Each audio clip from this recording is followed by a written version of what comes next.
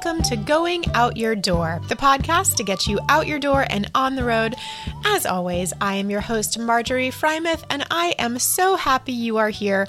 This is going to be a really fun episode that I am just so excited to talk about. You guys know that I love talking anything travel related. Like, I can obviously go on way too long sometimes about the fine details of visas and passports and plane tickets and all of that. And like, don't get me wrong, I love some fine print and details, but this is just a really fun topic that I think everyone loves. I hope everyone loves food, traveling and food.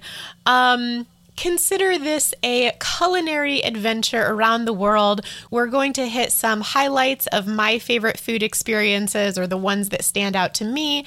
And also I'm going to share some ideas that I've picked up over my years traveling and how different countries or different cultures approach their food. And then finally, some tips to help you get the most out of your culinary travel experience.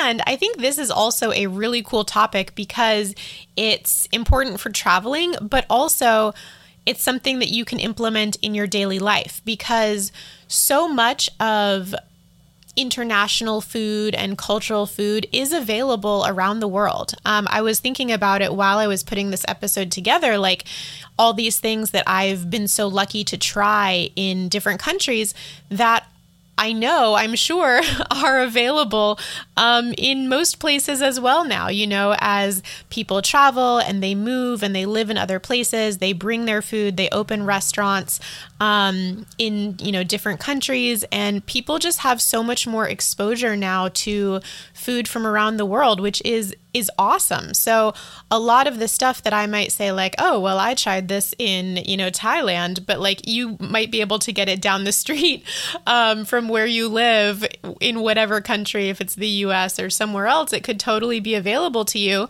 And, some things may not be as authentic when you're out of the country, but a lot of stuff really is because, it is those people traveling from their home countries and opening up those restaurants or those stands.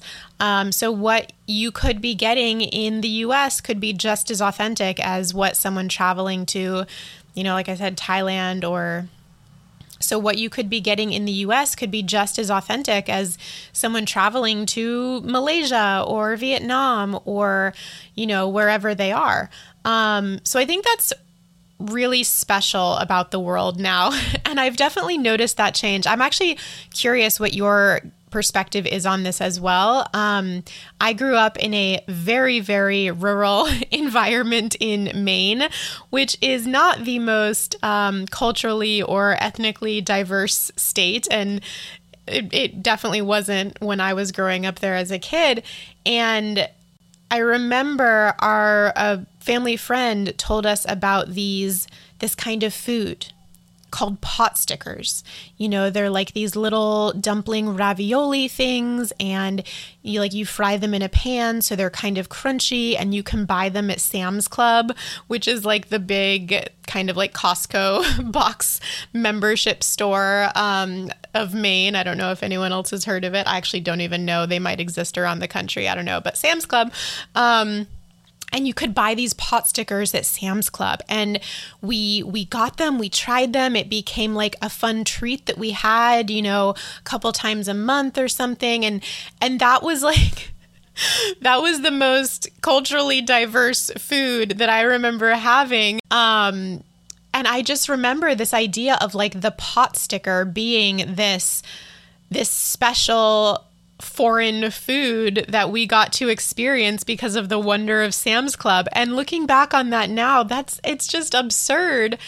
Given the variety and the availability of food from around the world in most places. And sure, if you live in a big city, you're going to have much more access to, different kinds of foods and easily available foods from different countries than you are if you live in rural Maine. And I don't want to make it sound like small towns are like backwards or, don't have exposure to different countries and cultures. Like that's not true at all. My family has a really strong connection to Japan. So we grew up just like always making Japanese food at home. And I thought that was my norm. That was like a regular thing. And certainly there were individual restaurants that were amazing in the area. Like there was a like Mexican fusion place in the nearby town to where I grew up. But that's kind of the point, is like those places were very specific and very memorable. Whereas if you're growing up in a big city today, you probably have like 12 different cuisines right on your block. I always compare my experience growing up 20 years ago in small town Maine to my nephew who's growing up in a big city now, and just the different experience, like what he's exposed to and the different cultures and foods and all of that he encounters on a regular basis and are totally normal compared to what I had access to or was easily available as a child. So I just want to make that comparison. Like no shade to small town life whatsoever. I absolutely love it. But it is true that 20 years ago in a small town, the variety of international options was not necessarily there. And I think it is more and more these days, again, especially in cities. And that is a wonderful thing. Like I even remember when I was a teenager when pho was becoming common in the US because no one knew how to pronounce it. We were all calling it pho. And so I remember watching these sort of waves or these trends happen of like the new food from another country becoming popular first in the big cities. Because I remember it was my sister who lived in Denver who told me about it first. And I think now, like, of course, there's still food that we don't know about. There's still countries that are lesser known or their food is lesser known in the States or in other places. And those trends will probably keep happening. But I mean, in large part, probably thanks to the internet, because we see these things and then we want to seek them out. And so there's more demand. And I think it's awesome. I think everyone should be eating everybody else's food. We should all be trying all of it. But I am speaking today specifically about like the things that I've encountered while traveling. But again, you can probably find them or very likely find them where you are. And I think that is awesome. So let this be a wanderlust inspiration, but let it also just be a culinary inspiration that you can try in your own city, hopefully.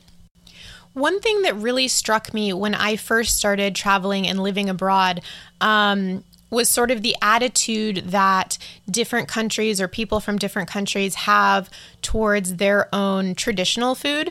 For example, when I lived in the Czech Republic, that was the first place that I moved after graduating from college. So I'd done my study abroad in Vienna. I'd traveled a little bit, but the Czech Republic was the first place that like I lived as an adult, as an independent adult. And I remember being really surprised and asking some people about like Czech food and like what Czech food should I try, and just getting the response that like, oh, well, no one actually eats Czech food anymore. Like only, the older generations, the grandmas and grandpas will still eat it, but like no one really eats it anymore because it's just not healthy. Which, like, to be fair, there's a lot of like meats and dumplings and very rich delicious things. So I can see their point. But yeah, there was just this attitude of like, okay, well, that's our tradition. You can still find it. You can seek it out if you want it. It's good every once in a while. But generally, what was common in restaurants there was just Western food, soups, salads, meat and veggie entrees and things like that. Just very common takes on, what I would call like general Western or general American food, was really what they had adopted into their everyday cuisine.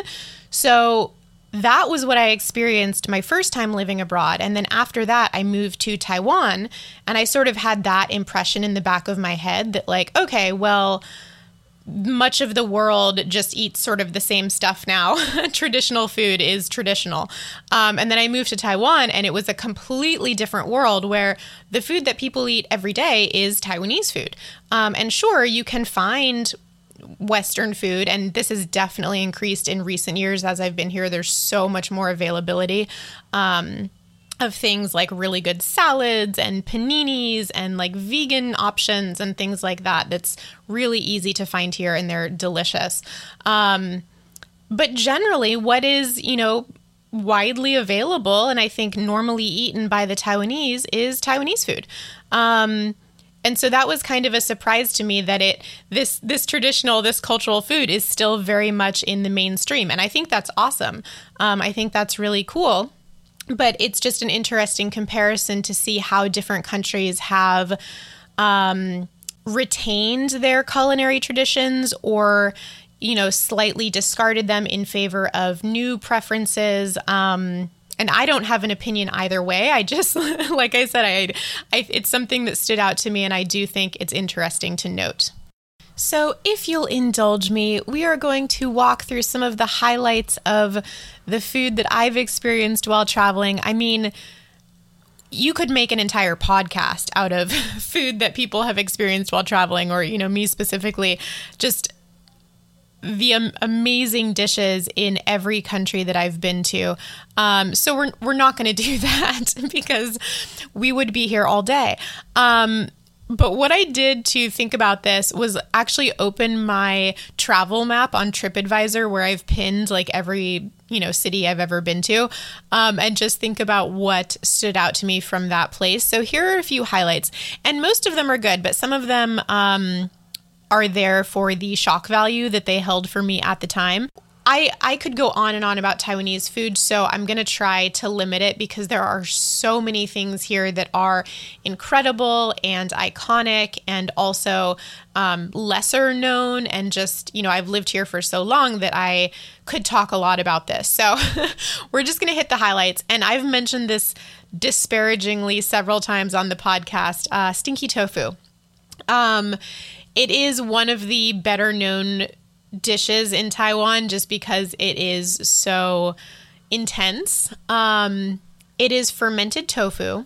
And once you have that fermented tofu, it can be served many different ways, steamed or deep fried or barbecued or stewed. There's so many different ways. And I had it deep fried, I believe, which, you deep fry anything, it's going to be a little bit better. I remember thinking that the taste was actually not as bad as the smell. Anyone who has been in Taiwan has undoubtedly smelled stinky tofu. Usually when you're in like a night market or, a street that has lots of food on it, you'll just be walking along smelling all of these delicious like meats and frying smells and everything that is good about street food. And suddenly it will just hit your nostrils. You can feel it. It's like a physical experience of just this. I feel bad saying this. I know people really do love stinky tofu, and it is a traditional dish in Taiwan. I love Taiwan. I love most Taiwanese food, but this is my experience of stinky tofu, and other people that I've talked to and other people that have visited me here have had similar experiences. It's this garbage smell that just gets lodged in the back of your nostrils, in the back of your throat, and you can't breathe. I physically can't breathe when I smell stinky tofu. And there is actually a stinky tofu stand right near my apartment, so I smell it frequently when I'm walking home. It's Michelin starred. Well, it's not Michelin starred. It has one of those Michelin ratings. Which I don't know if that means that it smells better or worse, frankly, but that is definitely one of the foods that stands out to me in Taiwan, in addition to the multitude of delicious, amazing food here. I mean, I said I wasn't going to talk about Taiwanese food, but just to reassure you that I love most of it. I mean, think beef noodle soup, bubble tea. Like, bubble tea was invented here, like, enough said. Just so many of like the casual dishes you get on the road. Like on the, stands by the road. Just the meats and vegetables, and it's just all unbelievably tasty. The guabao, which we will talk about later on in the episode because I made it one time. Dumplings, soup dumplings, they're huge here. It's amazing. So much food is so good. Shaved ice and the mango and the fruit. Oh my gosh, the fruit. So Taiwanese food, absolutely delicious. But that is my experience of stinky tofu. If you like stinky tofu, more power to you. Go for it. Eat it all. Take it all. I would actually love to hear from you and hear what it is about stinky tofu that you like so much. Because to me, it's just this visceral, I don't know, like I keep going back to garbage. That is so harsh, but that is really the smell, like something rotting, something fermenting. Because it's fermented. Anyway. That is stinky tofu to me. To me personally, it might not be to you. Another Taiwanese dining experience that I want to mention is the ru chao. Ru chao. My tones are so bad in Chinese. My Chinese is so bad.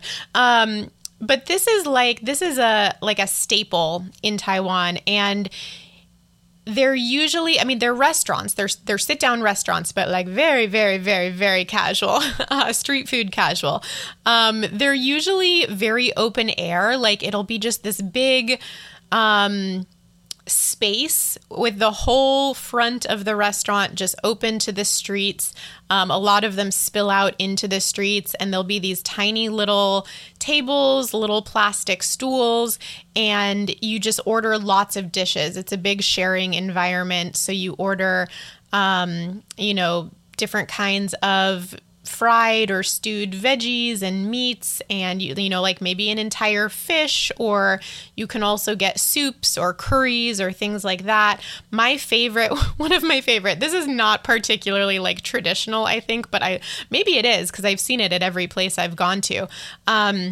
It's deep fried shrimp. So think like popcorn shrimp, but a little bit bigger, and it's served on like I feel like I've had it in a shell before, like a big shell, usually on like a bed of shredded cabbage or lettuce, these deep fried shrimp, and then they drizzle mayonnaise over it. Mayonnaise is a very popular sauce here. It's usually like a lot of salads that you get, if it's not like from a great salad place, if it's just, salad and sandwich or something, they'll just have mayonnaise on it.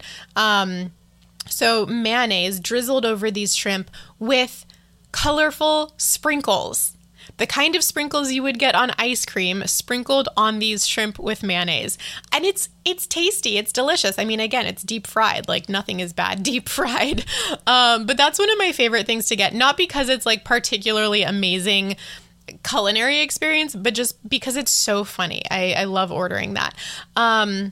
But yeah, you just order all of these little dishes. They're usually all amazing. You share with everybody. There is a big communal pot of rice where you can just go up. Usually the rice is free and, eat all you want. Just keep refilling your rice bowl. Usually you have beer as well. It's beers for the table. And then you have these tiny little glasses. That's the Taiwanese sort of attitude or tradition towards drinking in a group, is that you get the drinks for the table, and then you pour for each other into, they're just slightly larger than shot glasses, to be honest. Like they're very small. So it paces you. But yeah, it's everyone sharing everything, eating together. It's really unhealthy, but it's delicious. And the whole environment is just a lot of fun. So I love having those meals here in Taiwan as well. Okay, Marjorie, you said you were not going to talk about Taiwanese food. Stay on track here. I'm having way too much fun with this episode. Bouncing over to Spain, my favorite meal when I was living in Spain was called pamboli, which I learned to recognize and know what it was, but I didn't realize till I asked the family I was staying with. I was like, what does pamboli actually mean? Like when you say we're having that for dinner, I know that it means like bread and cheeses and meats and olives. It's just sort of that like charcuterie, but on a much higher level. I love it. And he said, oh, it's actually pa amb oli, which means bread and oil. So when you're having pamboli, you're having bread and oil, but you're also having with, olive oil, bread drizzled with olive oil, but it's also just anything else basically that's in the fridge. But because you're in Spain, it's really amazing things that just happen to be in the fridge. Multiple different kinds of cheeses and sliced hams and meats, maybe some sausage or something, like cold sliced sausage. So that was one of my favorite meals to have in Spain when I was living with the family there. Another thing that stands out to me about Spain was the chocolate, the soup chocolate, I like to call it. Of course, it goes with churros. So churros and chocolate, absolutely amazing. But sometimes for dessert, they would serve these bowls of chocolate with something to dip in, often cut up pieces of cake. Or like fruit sometimes, kind of like a fondue situation, but often it was just these like chunks of cake that you would then dip in chocolate and eat, and then you would just finish your bowl of chocolate with a spoon, which I can't even imagine a better life than that. And another highlight of the food in Spain for me was the sobrasada, which is a sausage. It's a cured sausage. So it's not cooked, but it's cured. It's like bright orange and it's really soft. So it's like spreadable. You would spread it on bread. So tasty, so good. And actually, I got to see them make it one time. So this is going to be a full episode on like holidays and festivals in other countries. But I was in Spain for their holiday Matanza, which is a fall, autumn pig slaughter. Which they do in a very traditional way. So I got to see that, which was really incredible. And then I got to see the making of the sopressata. You can't eat it at the time because it needs to cure. There were other sausages that they made that day that we got to eat because you cook them. But the sopressata was amazing. It was a highlight. It was another part of the pamboli or pamboli. We would have it when we had pamboli as well, but also just as a snack sometimes. Really, really tasty. Moving over to Ireland, I was trying to figure out if there was any Irish food that stood out to me. Guinness. Does that count as a food? Probably. No, I'm kidding. I think the main thing in Ireland that I really enjoyed having was the Irish breakfast. I would have it for lunch because it's so filling. Love the Irish breakfast. Love the English breakfast. They're similar, but they're not the same.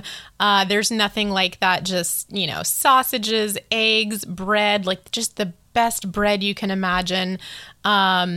Tomatoes, beans, like whatever else you wanted to include. Irish breakfasts. Oh, fantastic. Okay, this one is a bit specific. Again, I was brainstorming all of this while looking at my travel map. Estonia. What stands out to me about Estonia? And this is actually a specific restaurant. I'm going to talk to you about how to choose your food or tips for choosing your food when you're traveling. One of them is to avoid tourist spots. This probably breaks that rule. I think this is a big tourist spot because it's right in the middle of Tallinn, the capital city of Estonia. And it's just kitschy enough that it's probably aimed at tourists, but it doesn't feel like it. That was the best thing. It genuinely feels like a hole-in-the-wall restaurant. So it's right in the middle of town. It's this tiny little plate, hole in the wall, really. It's dark inside, it's all stone walls. It's Estonia. I feel like the people working there might have been dressed in traditional costumes, which does lead to or traditional attire, which does lead to the tourist factor as well. But the whole thing just feels really authentic. It's called Il Dracon. I'm probably not saying that right. ILLDRAAKON. And they serve bowls of elk soup and a selection of meat pastries. When I was there, they also had a barrel of pickles. And I think the pickles were free, but you had to stab them. To get them out of the barrel, you had to use this big spear, this stick with a pointy end, and stab the pickles out of the barrel to get them. They also serve wine and beer, and everything was between like €1 to €3 for each thing. So it was incredibly reasonable. So that's actually like the opposite of a tourist trap restaurant. Is usually they're really expensive. This was like the least expensive thing that I found on my whole trip. So really, really affordable, really tasty, fantastic environment. And even if it is a tourist trap, you don't feel like it is. So that definitely stood out to me from my Estonia trip. And so I have spent lots of time in Vienna because I studied abroad there and I've visited many times since then. And of course, there's the amazing, there's schnitzel, there's spätzle, there's all this fantastic food there, and beer, of course, and wine. But what really stands out to me about Vienna is it exemplifies finding food or finding cultural, country-specific food that you didn't expect. So the highlight for me in Vienna was really Turkish food, because there's a huge Turkish population in Vienna. So that was the first time that I'd ever experienced Turkish food. There were a couple of, again, really small restaurants that I would go to over and over again because the food was just amazing. So when you're traveling, like, of course you want to try the food of the traditional food of the place that you're going, absolutely. But don't be surprised if you find other authentic traditional food from other countries as well. And, go for that also, because it's just as tasty, it's different, it's just as authentic. So be open to that and seek out those neighborhoods and those experiences as well. Which brings me to Turkish food. I have done some traveling in Turkey, and what I remember all of the Turkish food being amazing, but the one thing that stands out to me was the breakfasts. Turkish breakfasts, I could eat them every day. I could eat them for every meal every day. It was always like really fresh, delicious bread, a fresh cheese, kind of like feta cheese or something similar, tomatoes, cucumbers, all drizzled with olive oil, usually like some fruit as well. And it was it's all really simple. That's the thing. I'm telling you, like tomatoes, cucumbers, cheese, bread, but it was just so tasty, kind of like the pamboli, just having like bread and cheese. I could survive on bread and cheese probably. So that was a really, really amazing breakfast every single day. Also, they have these circular, kind of like bagels, but much wider. The hole is much bigger. It's like a big circle of bread called simit. Those were really good. You could buy those on the street, and we did sometimes if we missed the breakfast at the hostel or the place we were staying, go get a simit on the street. And also, I feel like I'm salivating right now. I'm having trouble talking. Turkish ice cream, and this is something that I know has spread to other countries in recent years. So you might have tried this. You might have had a chance to experience this. Turkish ice cream is delicious. It's also kind of chewy. It has this weird, chewy quality to it. That's the best way to describe it. And then also getting an ice cream is a whole process, which if you've had Turkish ice cream, you know this. They don't just put it into a cone and give it to you. They play with you and they trick you and they try to give it to you and then pull it away, and you feel really embarrassed, but you play along, and it's a whole process also. So Turkish ice cream, highly recommend. Again, all the food that I had in Thailand and Vietnam and Korea was just so incredible. I love food from those places. So just highly recommend in general. What stood out to me in Hong Kong, though, were the dried egg yolks. And I actually didn't try these, so I can't speak about the taste at all, but just in terms of seeing something that looks interesting. I was visiting the small fishing town of Tai Ho, and I remember just walking down. It's a really small town. It's sort of known for being having the houses on stilts. All of the houses and buildings are on these stilts in the water, so it's really cool to see. But I was walking down one of the streets and I just saw a large platter of egg yolks drying in the sun. And all of this, like I'll try to find all of these pictures if I have them. I definitely have pictures of the egg yolks, but everything else as well will be on Instagram. Going out your door on Instagram. Anyway, so I didn't try these egg yolks, don't know what they taste like, but they are dried and salted, and it is quintessential. I'm guessing you can find them in Hong Kong, but also specifically for Taiho as well. So I'm sure there's so many more. I'm going to finish this episode and be like, oh my gosh, I can't believe I forgot that. I didn't talk about that. Really, really could dedicate not only multiple episodes, but an entire podcast to foods that you eat traveling in other places. But I'm going to try to move on. Going to try to rein myself in. I've been working on that, guys. I hope you appreciate it. So here are a few tips that I have put together from my own experience to help you get the most of your culinary adventures in whatever country you're going to.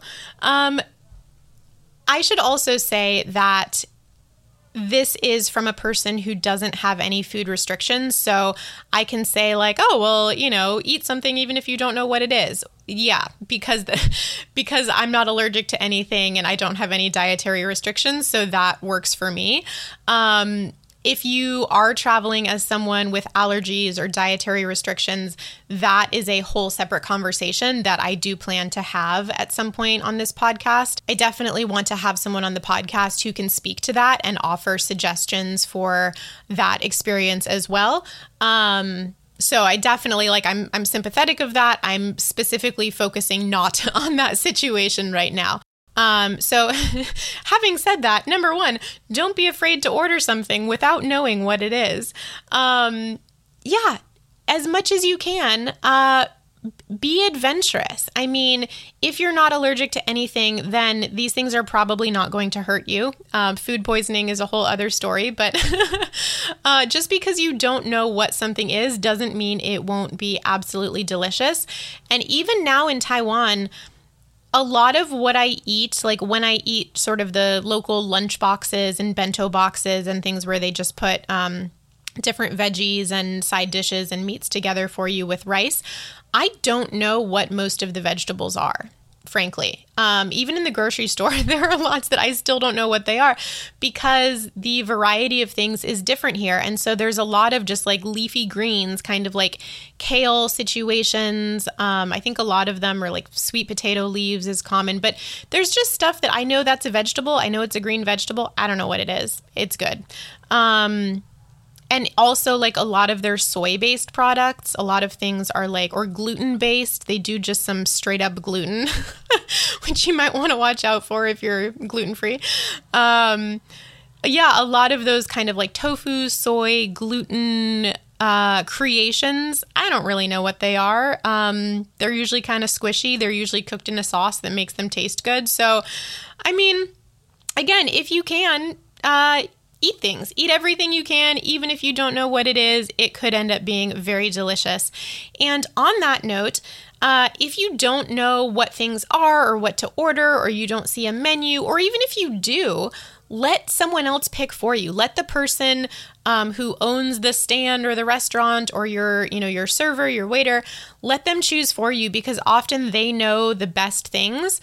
And it usually makes them feel good, I think. I think usually, in my experience, they're a little bit hesitant at first because they're like, oh my gosh, like a lot of pressure now, and what if this foreigner doesn't like what I give them, and now it's just a hassle.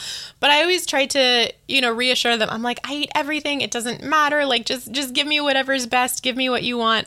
And it usually works out really, really well. That's what I did when I was in Hong Kong. I was at one of the hawker centers, the Indian food. There was this Indian food stall that looked really good.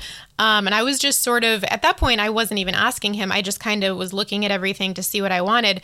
And he was like, you like curry? And I was like, yes. And he was like, you like bread? And I was like, yes. And he put together this really simple meal for me that was phenomenal. It was delicious. I had the same experience when I was in Santiago de Compostela in Spain. There was sort of an indoor market there, and I had high school level Spanish, so I can communicate a little bit, but it's a big struggle still. And I don't remember why. I think I couldn't tell. I couldn't see like any specific menu. It was this place looked like it had really good food, but I couldn't see a menu. And so I just sort of told the man behind the counter, like, I'm hungry. I need food. Give me anything. And he was one who was hesitant at first. He was like, oh, well, like, what do you like? What do you want? I was like, no, just give me everything. And he made me this sandwich. I know sandwich sounds really simple, but it was incredible. It was on this really crusty, nice roll with all these veggies and then this pork, and then there was a glass of wine, and it was great. So, you know, they're the expert, not you. So let them choose for you, and it usually works out very well. And like I said, once they get over that hesitation, they usually have fun choosing or putting together a meal for you also. Similarly, when in doubt, point. Point to something that looks good. Don't be afraid to point. I mean, you know, pointing can be cultural as well, so try to do it in a respectful way. Maybe gesture towards what you want. Do it with a smile on your face. But yeah, if something looks good, gesture to that. We're really all about, communication is all about getting the point across. So now things get a little bit more specific. Get off the main tourist streets. I mean, I've done it. I've been there. I've eaten at the tourist restaurants before. We all do it, of course. It's easier. It's more convenient. It's also a heck of a lot more expensive usually. But if you can explore other areas, get off those big streets. It'll be probably more affordable, probably more authentic, and you're probably going to find more variety or more like real, like I said, authentic local food. And I think this is especially true in Europe, just because Europe has such a history, Western Europe probably specifically, has such a history of catering towards tourists that most of those big streets are just so expensive and all serving exactly the same thing. I mean, I'm just thinking like, for example, Barcelona, you could bet that every single restaurant on La Rambla, that big street, La Rambla, I feel like I really rolled my R's on that one. I don't know if I was supposed to. That famous big street running down the middle of Barcelona, every single restaurant there is going to be advertising sangria and tapas and paella and exactly the same thing. And that doesn't mean that they're not going to be tasty there. I mean, like I said, I've definitely gone for that before. But you'll find different things in smaller places. You might have more of a chance to connect with like a local store owner or restaurant owner. You're probably just going to have like a more intimate, authentic experience. So if you can get off those tourist streets, do some exploring, see something that really looks good, that's also going to be where you'll find those owners or those chefs who are excited to pick your food for you. So that sort of connects back to that other point as well. You know, if you sit down in like a big restaurant in a tourist street, they're probably, well, number one, the menu is going to be all in English as well. So you're not going to have any trouble figuring out what to order, but they're also going to be probably generalizing here, a little less flexible with just bringing you something random. And my last tip, which is something that I only have done once and very recently, but I loved it, is take a cooking class. If you can, when you're in a new place, find a course for some, traditional food from that place and take a cooking class. I only just recently did it in Taiwan. I was pushing myself to do 30 new things before I turned 30. And one of those was take a cooking class. So I learned how to make gua bao, which is the pork belly bun. So we made everything. We made the buns, we braised the pork, we, made all the sauces and the, make the cilantro. Cilantro goes in it too. But we did everything from scratch, and we made pork rice, and we made bubble tea. We actually made the tapioca pearls in the bubble tea by hand. And it was so delicious, not to toot my own horn because I made it. No, but it was really, really tasty and just fun, straight up fun, and gave me a better insight into how these Taiwanese foods that I have all the time are actually made. So it gives you more of an insight into the country and the culture and the ingredients and why they use these different ingredients. So really, highly recommend cooking classes. Okay. I let myself ramble on so much more than I meant to, but really, food is one of my favorite things about traveling, one of my favorite things to talk about. So I hope these tips are useful to you. I hope some of the highlights from my time traveling are inspiring to you. Like I said, maybe you can seek them out in your own city, or hit the road, find a new place, see what their food is like, and tell me all about it. You can send any questions or any stories of your own to goingoutyourdoortravel@gmail.com. Find me on Instagram and Facebook at goingoutyourdoor and on Twitter at goingoutyour. As always, I cannot wait to share stories with you next time on Going Out Your Door.